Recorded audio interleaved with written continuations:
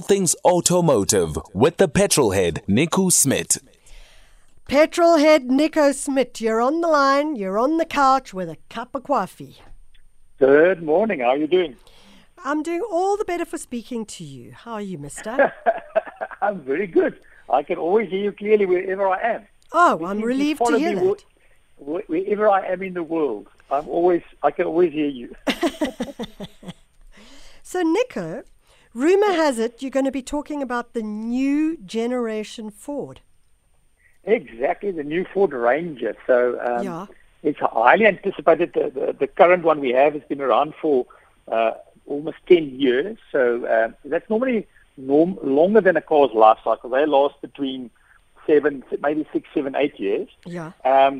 So it will be launched next year. A lot of people are driving these Rangers. They're very popular in South Africa. I have family that all drive. A few of my family members drive these Rangers. They love them to bits. Yeah. So there's now already some pictures and information about the cars.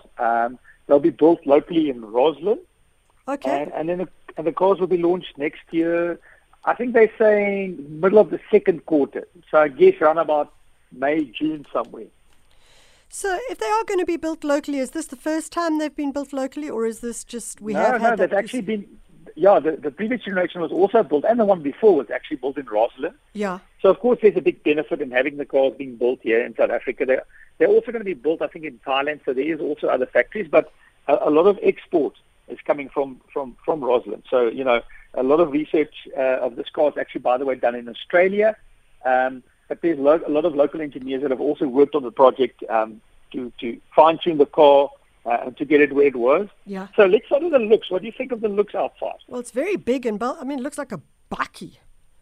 It does, doesn't it? It looks big and aggressive. That's what a bakkie should be. It sort of reminds me a little bit of the F-150, which we had at one stage in South Africa. Yeah. In America, it's quite a big, it's big and it's, very popular. So very aggressive front end with these sort of C-looking, the daytime running lights. They make almost like a bracket, like a C on either side, and then a black line running through with a nice big Ford badge and a big aggressive grille. Yeah. The car's also grown in all dimensions, so it's wider, it's longer. The front axle has been moved forward, but definitely I think it's good looking. I like that aggressive styling that it has. Yeah. I think that's what a bakkie should be, maybe aggressive styling out. A big changes, Michelle, has been made in the practicality of the Ranger. Yeah. So, normally the big thing is you need to have a big load area, but also something that's practical. So, for instance, the tailgate, when you open it up, has a ruler inside there. Okay, you have to explain that for those of us who know nothing about the cars. What do you mean by that? Okay, so you know what? If you want to cut a plank, and you want to cut it with a saw, and you want to cut it at, let's say, 800 millimeters. Yeah. There's a ruler, like it's just a plastic. The surface is marked with millimeters on there, yes. So that you can actually measure it, and then you can actually use it the back tailgate as a clamp. Yeah. So that you can measure and draw lines on it, and even cut. Of course, you're going to cut on the side. The load area at the back is also can be divided into different sections. Yeah. If you have something small inside there, you can actually divide it into sections so that doesn't slide around. There's rails where you can clamp, if you have luggage or a pallet, those wooden pallets, they fit in there nice and easy, but if you want to clamp something down, there's lots of clamps all over the load area. So a large part of the research has gone into the practicality of the vehicle, because a lot of people actually use this as a workhorse. So they might be building somewhere, they want to cut things on it, they want to move and transport things on the Ranger, and that's I think a big part of the practicality that's changed of the Ranger is how you can use the load bin and the load area. So I'm like looking at the stuff online, and I see that there's a whole bunch of different models. There's the XL, the XLT, and the Wild Track. What's the difference? So the XL would be the entry-level one, and that's the most popular ones in South Africa. Yeah. The XLT then simply has higher specification. Now, Ford hasn't yet released what exactly the specification would be. Yeah. And then the Wild Track is the one to have if you have the money. That's the top of the range that has the good looks and the big wheels. And currently, if you get a Wild Track, it has all the nice specification like a radar cruise control and lane keeping assist. Yeah. And that tends to be more the luxury end of the vehicle, because a lot of people use it as a workhorse, but a lot of people in South Africa also use it as a lifestyle vehicle. Yeah. I have friends in Stellenbosch, and it's their lifestyle vehicle. So they're big into surfing. So when they go surfing, the surfboards go in the back. If they go away, they load the mountain bikes on the back. Yeah.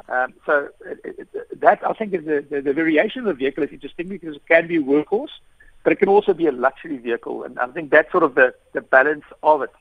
If you look at the inside as well, big changes have been made. I don't know if you can see the center console now has a huge screen that's horizontal. Yes. So effectively, that'll be on the high-spec cars.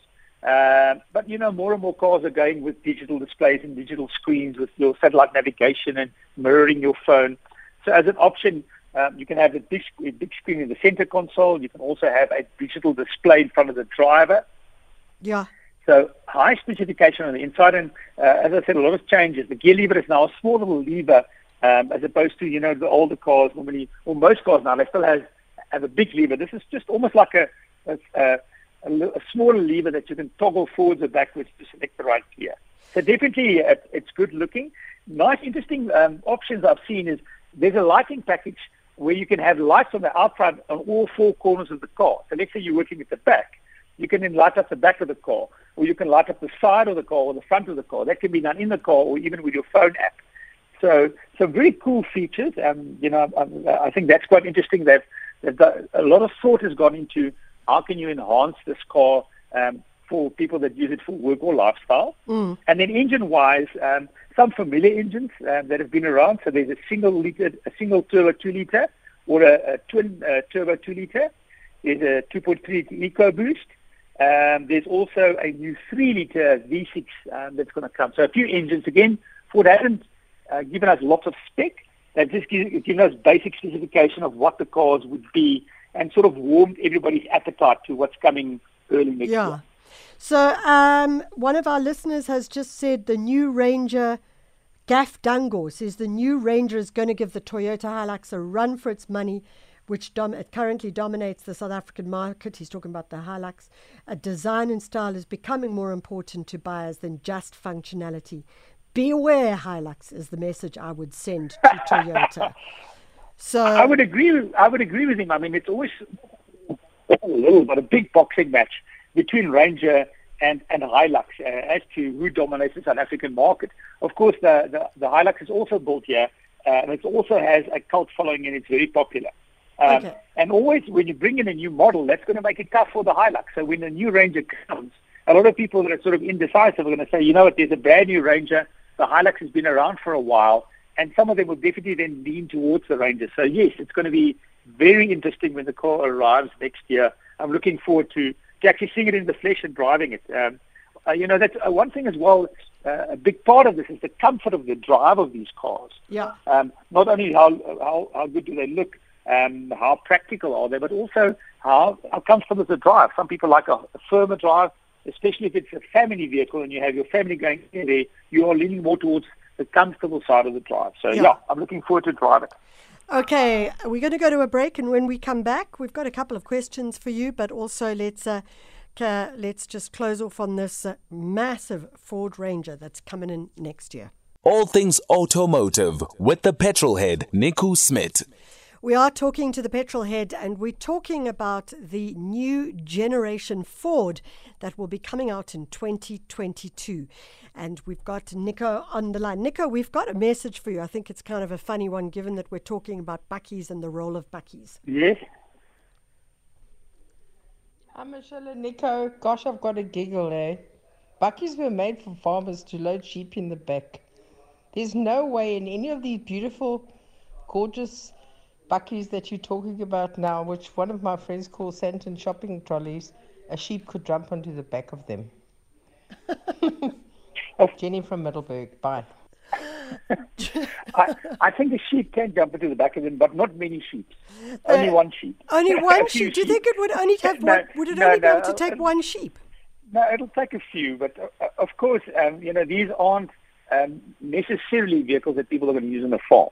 And because they're double cabs, you would use it on the farm, but it's not going to be your workhorse on the farm necessarily. And that's, you'll probably take a single cab version, and that'll be the workhorse. When it's a double cab, it has that benefit of being able to, you can load things on the back, you can go away, you can go camping with it, you can put your like I said, your mountain bikes at the back, but you can also, the family can all go along as well. So I think that's why these cars are popular, because of that mixed use. And South Africa is a great place for mixed use. If you want to go to Namibia, it's a great vehicle to do that with. So definitely, for most people, it's not necessarily their workhorse. It's effectively their car that they use, but they have the benefit of, if they want to go off-roading, they can go off-roading with it. So I think that's the balance of the use. But if you look at how popular they are, it's actually, they're extremely popular in South Africa, the double cabs. But so I think the competition is on. We've got Gaff Dangor saying that the new Ranger is going to give the Toyota Hilux a run for its money because it's got design and style, which is just as important. Carol is suggesting that it's just a Santon shopping trolley, the new Ranger. And that's the question we put out there as we start to say, hey, are you a Hilux person or are you a Ford Ranger person? And what would you use your bakkie for? We'd love to know from you. You're welcome to SMS us on 41391. What do you use your bakkie for? 41391. Or you can WhatsApp us on 0614104107. Are we going for the Ford Ranger or the Toyota Hilux, and why? What are you using it for? So, Nico, my question around these huge Fords is they're freaking massive. I mean, their petrol consumption must be phenomenal. No, not really, because most of them are diesels. So... So sneaky, most of them are very light on petrol because they're diesels. You know what? And that's, surprisingly, of course, they're big and they're not aerodynamically efficient. But if you're buying the diesel models, and especially when you're buying a small engine, like a 2-liter, they're actually quite efficient for the body style. So, yes, they're not really built to be, with a big body like that. It's not going to be economical, but but I do think, number one, is they got a lot of the new ones have got an 8-speed automatic gear, 10-speed rather, 10-speed automatic gearbox, so the engine's revving quite low, the engine's quite torquey, so the fuel consumption is actually good. But I think the major reason why you're buying this is functionality. If you want something that's really light on diesel, for instance, you'd rather buy a sedan because sedans are very slippery. So I think it's the function that you use the car for that will probably dictate whether the fuel consumption is the most important or the practicality is the most important, or if you're buying a wild track, the luxury is important. And, of course, for some people, the image. So it does depend on your specific reason for buying the car. And for every person, it's different. Okay. So someone else says Ford Ranger 1,000 times over. Oh, that's from Rob and Eleanor. Rob and Eleanor are saying Ford Ranger 1,000 times over. So the competition is on, guys. Is it the Hilux bakkie or the new Ford Ranger that's going to be coming up? We want to know for sure. So, okay, I've got a couple of other questions for you, but before I get to them, let's look at what are the costs going to be for this freaking We don't know because we don't know yet. So all they've said is here's the car, here's the pictures, here's some info, some basic things, and it's coming next year. So they've whet our appetite, but there's no information on the power outputs or consumption of the engines. There's no information about prices yet. But you can probably look at the current cars' prices and say it would be roughly, I guess, in that area. I can't see that they're going to suddenly be much more expensive. So probably very much in line or close to what the current prices are, maybe a little bit more. But I don't know. I'm guessing yet. I'm taking an educated Which one guess. would you get? Oh, if I could, of course, the wild track.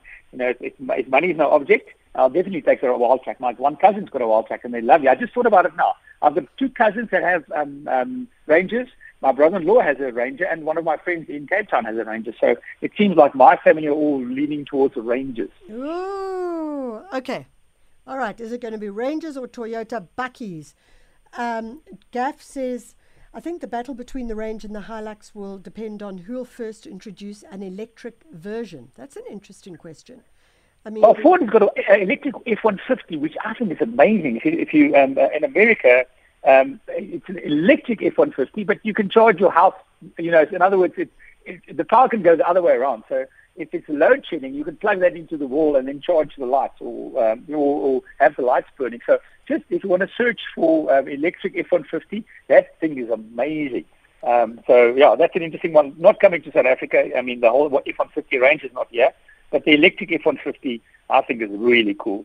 Okay, so Graham in Gqeberha says, good morning, Michelle and the gang. I'm going on again about the small bakkie, especially now with fuel costs, tighter global economy, and a greener path. My old caddy bakkie is 21 years old and still rocks, but has no airbags, ABS, or slide control, or fuel economy, etc. Can the Amarok big muscle thinking build a new generation of polo bakkie as they did in Brazil? I wish VW would step up to this as the quality outperforms Nissan, Ford, etc., etc., etc. So, George Kazamula from Allendale in Midland says, good morning, Mitchell and your guest. I just want to comment about the Ford Ranger and its rival Toyota Hilux. Ford must redesign their gearboxes. There's an interesting thing. Obviously, George Kazamula in Allendale is not happy with that gearbox. What do you think? Well, which one? I don't know, because there are different gearboxes. So that, throughout the life cycle, I think it had a 6-speed auto, and the latest ones have a 10-speed auto. Yeah. So I'm not sure which one is the 6 or the 10-speed. So yeah. Staying with gearboxes, SFM Petrolhead. This is from JK wanting to know: is the Tesla battery car safe without a gearbox? Is it safe without a gearbox? Yeah.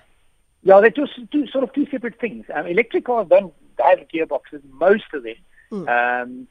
Simply because to go faster, you just spin the motor faster.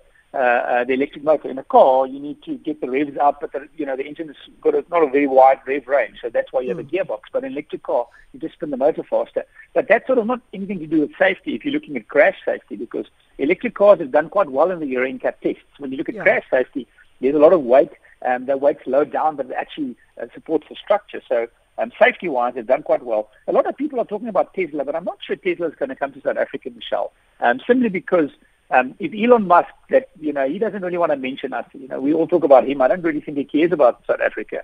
And Tesla, it could have been easy to come to South Africa. So maybe that changes. I don't know. But currently, I haven't seen any interest in Tesla coming to South Africa necessarily. Well, but they do, people, if you ask most South Africans what electric car they want, they'll all talk about a Tesla.